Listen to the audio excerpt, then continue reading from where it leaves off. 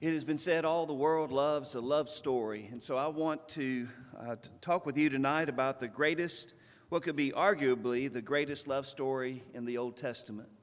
It's actually a redemptive love story, and it's not just between a man and a woman, but another family relationship in which there is a lot of love and devotion expressed. And as you can tell from the bottom of the PowerPoint slide, it's about the book of Ruth, the book of Ruth. A beautiful love story, and I already don't feel like I'll do it justice, but it's been a fascinating study this past week in looking at the book of Ruth. I found the Bible Project does several videos about the Bible, including some overviews of each of the books, and I thought their overview of the book of Ruth was just excellent. And many thanks to Chris Presley and Brian Hulon.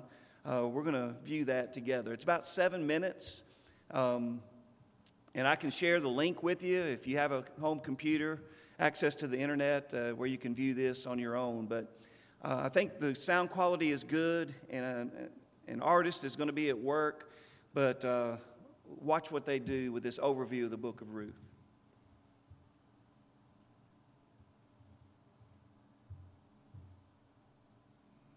The book of Ruth. It's a brilliant work of theological art, and it invites us to reflect on the question of how God is involved in the day-to-day joys and hardships of our lives. There are three main characters in the book: Naomi, the widow, Ruth, the Moabite, and Boaz, the Israelite farmer. And their story is told in 4 chapters that are beautifully designed. Let's just dive in and see how this all unfolds.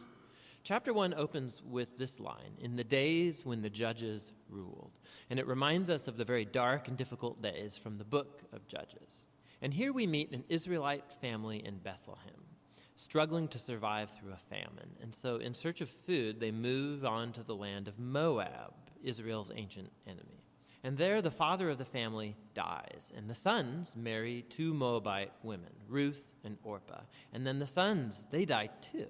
And so they leave only Naomi and these new daughters-in-law. And so Naomi, she has no reason to stay anymore. And so she tells her new daughters-in-law that she's moving back home. And Naomi, she knows that the life of an unmarried foreign widow in Israel is going to be very hard. And so she compels the women to stay behind. Orpah agrees, but Ruth does not. She shows remarkable loyalty to Naomi. And she says, "Wherever you go, I'm going to go. Your people will become my people, and your God will become my God." And so the two of them return to Israel together. And the chapter concludes with Naomi changing her name to Mara, which means bitter in Hebrew, and she laments her tragic fate. Chapter 2 begins with Naomi and Ruth discussing where they're going to find food. And it just so happens to be the beginning of the barley harvest. And so Ruth goes out to look for food, and it just so happens that she ends up picking grain in the field of a man named Boaz, who just so happens to be Naomi's relative. We're told that Boaz is a man of noble character, and he notices Ruth. And so after finding out more about her story, he shows remarkable generosity to her. He makes these special provisions so that the immigrant Ruth can gather grain in his field. And in doing so, Boaz is actually obeying an explicit command of the Torah to show generosity to the immigrant and the poor. Boaz is so impressed by Ruth's loyalty to Naomi. He prays for her that God will reward her for her boldness. So Ruth comes home that day, and Naomi finds out that she met Boaz, and she is thrilled. She says Boaz is their family redeemer. Now, this family redeemer thing, this was a cultural practice in Israel where if a man in the family died and he left behind a wife or children or land, it was the family redeemer's responsibility to marry that widow, to take up the land and protect that family. So Naomi, she begins to hope that perhaps there might still be a future for her family. Chapter 3 begins with Naomi and Ruth making a plan to get Boaz to notice their situation. So Ruth is going to stop wearing clothes of a grieving widow, and she's going to show signs that she's available to be married. And so Ruth goes to meet Boaz on the farm that night. And as she approaches, Boaz wakes up, and he's totally startled. And Ruth makes her intentions very clear. She asks if Boaz will redeem Naomi's family and marry her. Boaz is once again amazed by Ruth's loyalty to Naomi and her family, and he calls Ruth a woman of noble character. It's the same term used to describe the woman of Proverbs 31. So Boaz tells Ruth to wait until the next day, and he will redeem both Ruth and Naomi legally before the town elders. And so the chapter ends with Ruth returning to Naomi, and they marvel together at all of these recent events. In chapter 4, it all comes together. It turns out, at the last minute, Boaz discovers there is a family member who's closer to Naomi than he is, and he's actually eligible before him to redeem the family. But at the last second, this family member finds out that he's going to have to marry Ruth, the Moabite, and so he declines. But Boaz, remember, he knows Ruth's true character, and so he acquires the family property of Naomi, and he marries Ruth. And so just at the beginning, how Ruth was loyal to Naomi's family, so now Boaz is loyal to Naomi's family as well. The story concludes with a reversal of all of the tragedies from chapter 1. So the death of the husband and the sons is reversed as Ruth is married again and gives birth to a new son, granting joy to Naomi. And this symmetry between the opening and the closing, it's even more remarkable. So remember, the opening tragedy was followed by a great act of loyalty on the part of Ruth. And that is now matched by Boaz's act of loyalty that leads to the family's final restoration. And this symmetry, it highlights the design of the internal chapters as well. So each of the chapters begins with Naomi and Ruth making a plan for their future. And that's followed by a providential meeting between Ruth and Boaz, and each chapter concludes with Naomi and Ruth rejoicing at what's taken place. This story is beautifully designed, and that design actually connects with a really interesting feature of the story, and that's how little God is mentioned. Right? The characters talk about God a few times, but the narrator actually never once mentions God doing anything directly in the story, and that's its brilliance. Because God's providence is at work behind every scene of this story, weaving together the circumstances and choices of all these characters. So Naomi, her tragedy leads her to think that God is punishing her, but actually the whole story is about God's mission to restore her and her family. And he's doing so through Ruth, through her boldness and loyalty, which brings healing to Naomi's life, but not without Boaz, who's a no-nonsense farmer who's full of generosity and loyalty. And so God uses his integrity combined with Ruth's boldness to save Naomi and her family. And so this story brilliantly explores the interplay of God's purposes and will with human decision and will. God weaves together the faithful obedience of his people to bring about his redemptive purposes in the world. And that leads to the real end of the story. The book of Ruth concludes with a genealogy, showing how Boaz and Ruth's son, Oved, was the grandfather of King David, from whom came the lineage of the Messiah. And so all of a sudden, these seemingly mundane, ordinary events in this story are woven into God's grand story of redemption for the whole world. And so the book of Ruth invites us to consider how God might be at work in the very ordinary, mundane details of our lives as well. And that's what the book of Ruth is all about.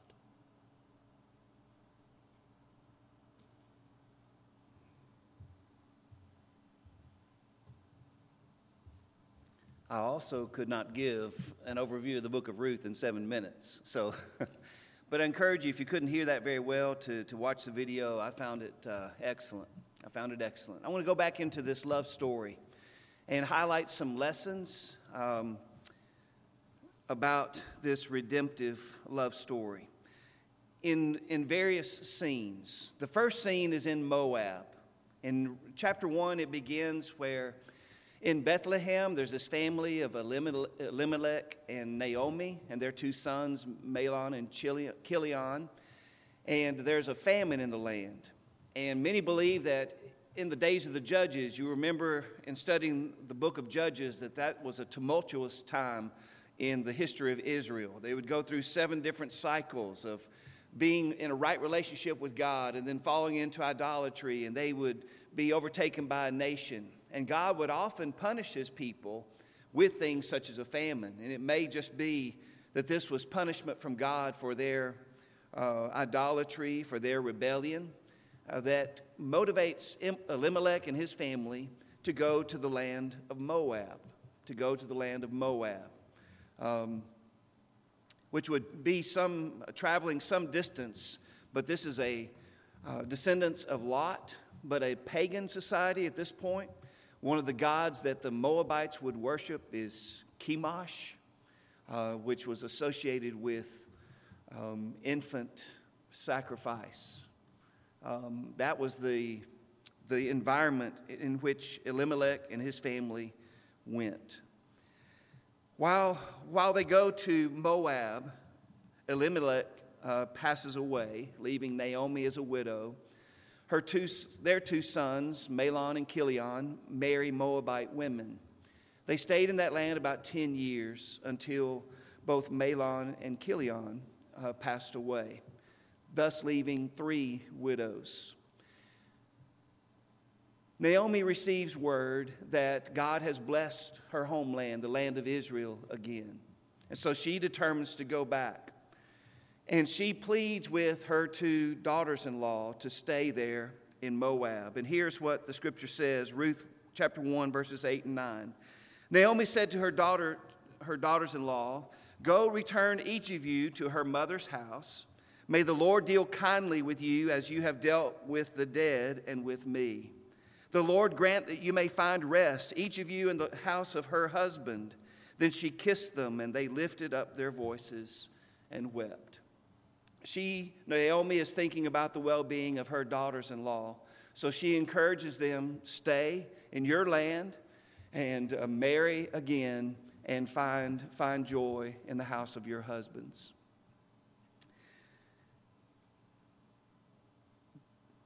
They lifted up their voices and wept again. And Orpah, verse 14, kissed her mother-in-law, but Ruth clung to her. Ruth clung to her. Here's a part of this love story. It's the love of this daughter-in-law with her mother-in-law. Naomi tried to get Ruth to stay in Moab, but she just wouldn't hear of it. And here are some of the most well-known lines in the book of Ruth, what Ruth says to her mother-in-law. "Do not urge me to leave you or to return from following you. For where you go, I will go, and where you lodge, I will lodge. Your people shall be my people, your God, my God. Where you die, I will die, and there I will be buried. May the Lord do so to me, and more also, if anything but death parts me from you." These words have been described as some of the most beautiful words in Scripture. And they reveal a loving, loyal devotion of this daughter-in-law for her mother-in-law. And if you look at her words and you think about her circumstance, a widow, a foreign widow, returning with her mother-in-law to her mother-in-law's homeland, where Ruth would be giving up her family.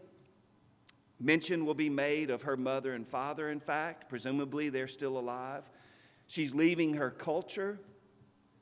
She's leaving everything that she's familiar with. And she's leaving that idolatrous worship to worshiping the one true God, the God of Israel. When Naomi, verse 18 says, saw that she was determined to go with her, she said no more. So one takeaway from this beautiful love story is this example of loyal love.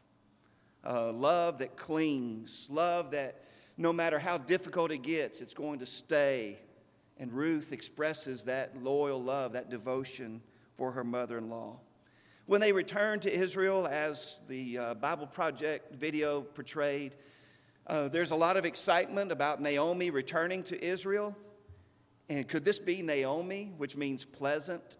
Naomi's response, because of her state of mind, grieving the loss of her husband and her sons, says, "Don't call me Naomi, call me Mara," which means bitter. "For the Almighty has dealt very bitterly with me." Ruth 1 and verse 20.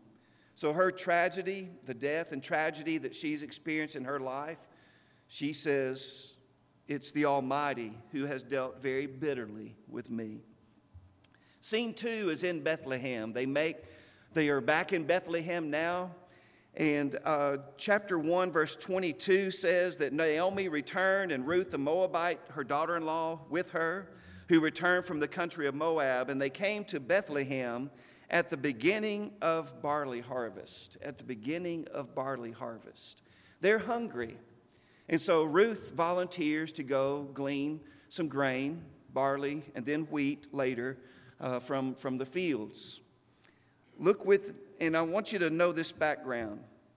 Paul Rogers writes this: according to the Mosaic law, any bundle which fell to the ground, this is when it's being reaped, any bundle which fell to the ground was to be left for the poor who followed behind, gleaning the wheat and gathering what was left. In addition, the edges of the field were to be left unharvested, reserved entirely for the destitute. Ruth at this point is one of those destitute.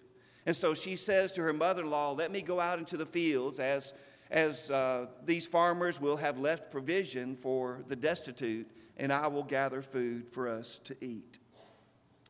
Ruth 2, verses 2 and 3. Ruth the Moabite said to Naomi, let me go to the field and glean among the ears of grain after him in whose sight I shall find favor. And she said to her, go, my daughter.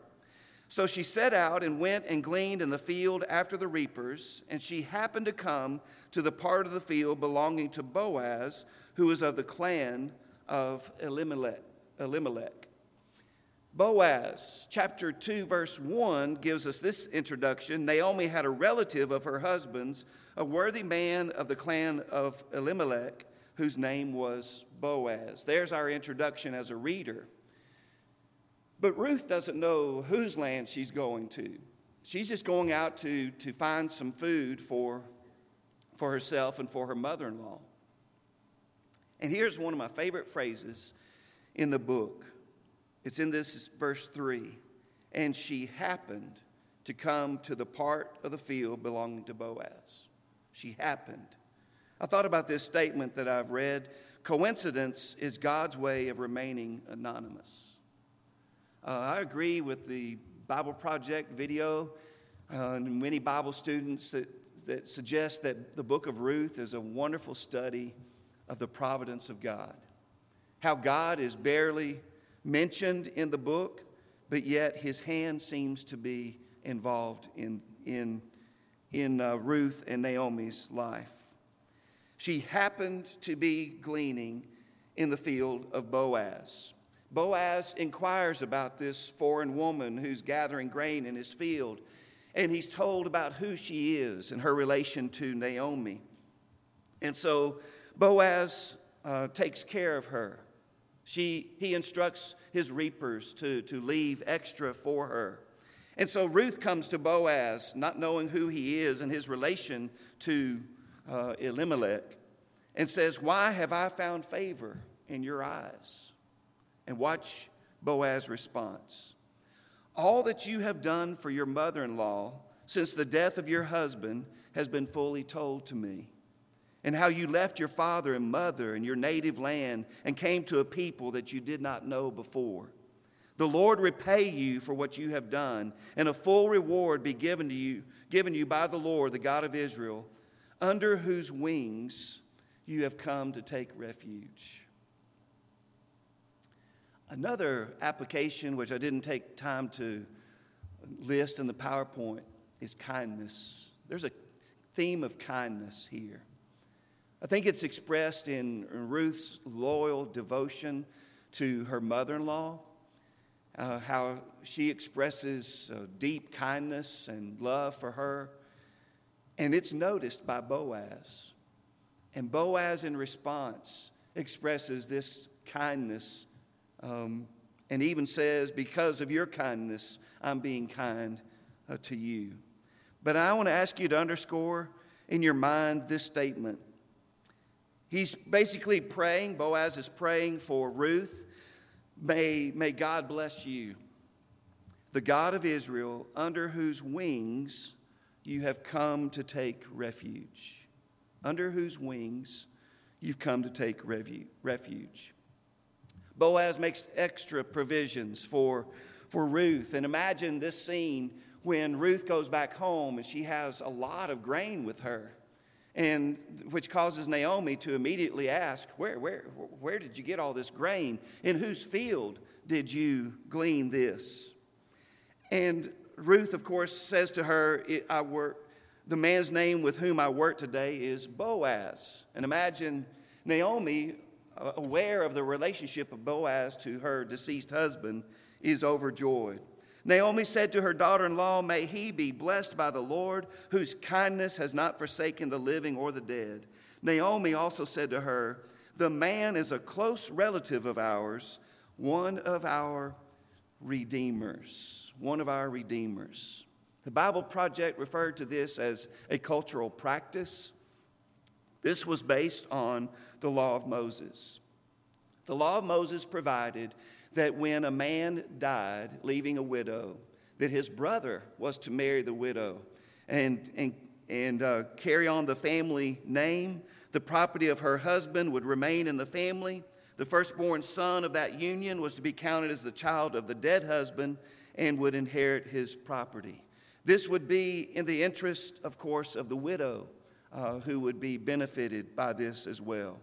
And it appears that by the time of Ruth, that the custom had extended not just to the brothers, but to the nearest relative. And so Naomi identifies he is one of our close kinsmen, a near relative, potentially at least one of our redeemers. Scene 3 is at the threshing floor. When the grain was harvested, the farmers would often stay out in the fields, no doubt to protect their interests in their crop. And so here is Boaz sleeping near his grain stock. In Ruth chapter 3, let me read a few verses with you. There's a plan that Naomi improvises, looking out for her daughter-in-law's well-being. Naomi, her mother-in-law, this is chapter 3, verse 1, said to her, my daughter, shall I not seek security for you, that it may be well with you? Now Boaz, whose young women you were with, is he not our kinsman? In fact, he is winnowing barley tonight at the threshing floor. Therefore wash yourself and anoint yourself, put on your best garment, and go down to the threshing floor, but do not make yourself known to the man until he has finished eating and drinking. Then it shall be when he lies down that you shall notice the place where he lies, and you shall go in, uncover his feet, and lie down, and he will tell you what you should do. She said to her, all that you say to me, I will do. So at night, when Boaz is lying down to sleep, Ruth goes in the darkness of night, uncovers his feet, and lays down beside him. I appreciated a statement that I read that no immoral undercurrent was intended. Naomi's plan was bold and forthright. She intended to remind Boaz that he was a near kinsman and that Ruth was under his protection, at least potentially. So no impropriety, but probably reflecting a culture of that day. And so at midnight, he's awakened and startled to find a woman lying at his feet and asks, who are you? And Ruth replies, I am Ruth, your servant. And notice this, spread your wings over your servant, for you are a redeemer. You remember the statement I asked you to remember, keep in mind? Boaz basically prays for Ruth, may God bless you, the God of Israel, under whose wings you've come for protection. And now here is a setting in which basically Ruth is saying, spread your wings over me, Boaz, as my kinsman redeemer. NIV states it, spread the corner of your garment over me, since you are a guardian redeemer of our family. And that covering her with the corner of his garment, his tunic perhaps, would be symbolic that he was willing to be that guardian redeemer for her and for the family. Notice what he says to her. May you be blessed by the Lord, my daughter.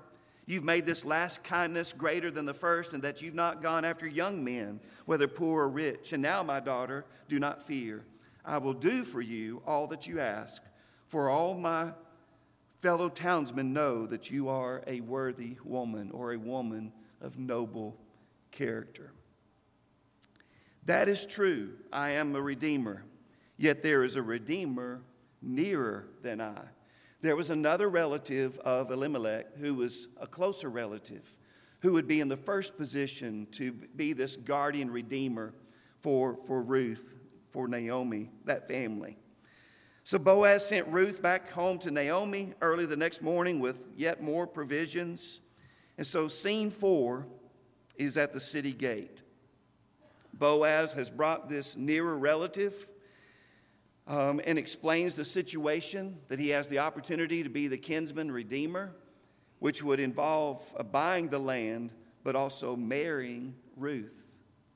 The nearer relative is not willing to do so. And so Boaz said to the elders and all the people, "You are witnesses this day that I have brought from the hand of Naomi all that belonged to Elimelech and all that belonged to Chilion and Mahlon. Also Ruth the Moabite, the widow of Mahlon, I have bought to be my wife, to perpetuate the name of the dead in his inheritance, that the name of the dead may not be cut off from among his brothers and from the gate of his native place. You are witnesses this day." And so the deal is made, and Boaz agrees to be the kinsman redeemer. Not only is Ruth blessed, but Naomi is rejoicing. The neighborhood women say to Naomi, "He shall be the son that is born to their union, to Boaz and Ruth's union, named Obed. He shall be to you a restorer of life and a nourisher of your old age. For your daughter-in-law who loves you, who is more to you than 7 sons, has given birth to him." The women gave him a name, Obed. They named him Obed. He was the father of Jesse, the father of David, and thus in the messianic line. And so Ruth, you'll find her name in the genealogy of Jesus. One more lesson I want to highlight. It's a portrayal of the work of Christ, who is our kinsman redeemer. I've read that there are four traits, 4 characteristics that a person had to meet to be a kinsman redeemer. Number 1, he had to be related by blood to those he is redeeming. Hence, relatives of Elimelech would be the only ones who could fulfill this redemption. But it also points to Jesus in this sense. Hebrews 2:14 and 15. "Since therefore the children share in flesh and blood, he himself, Jesus, likewise partook of the same, that through death he might destroy the one who has the power of death, that is the devil, and deliver all those who through fear of death were subject to lifelong slavery." Verse 17 and 18. "He had to be made like his brothers in every respect, so that he might become a merciful and faithful high priest in service to God, to make propitiation for the sins of the people.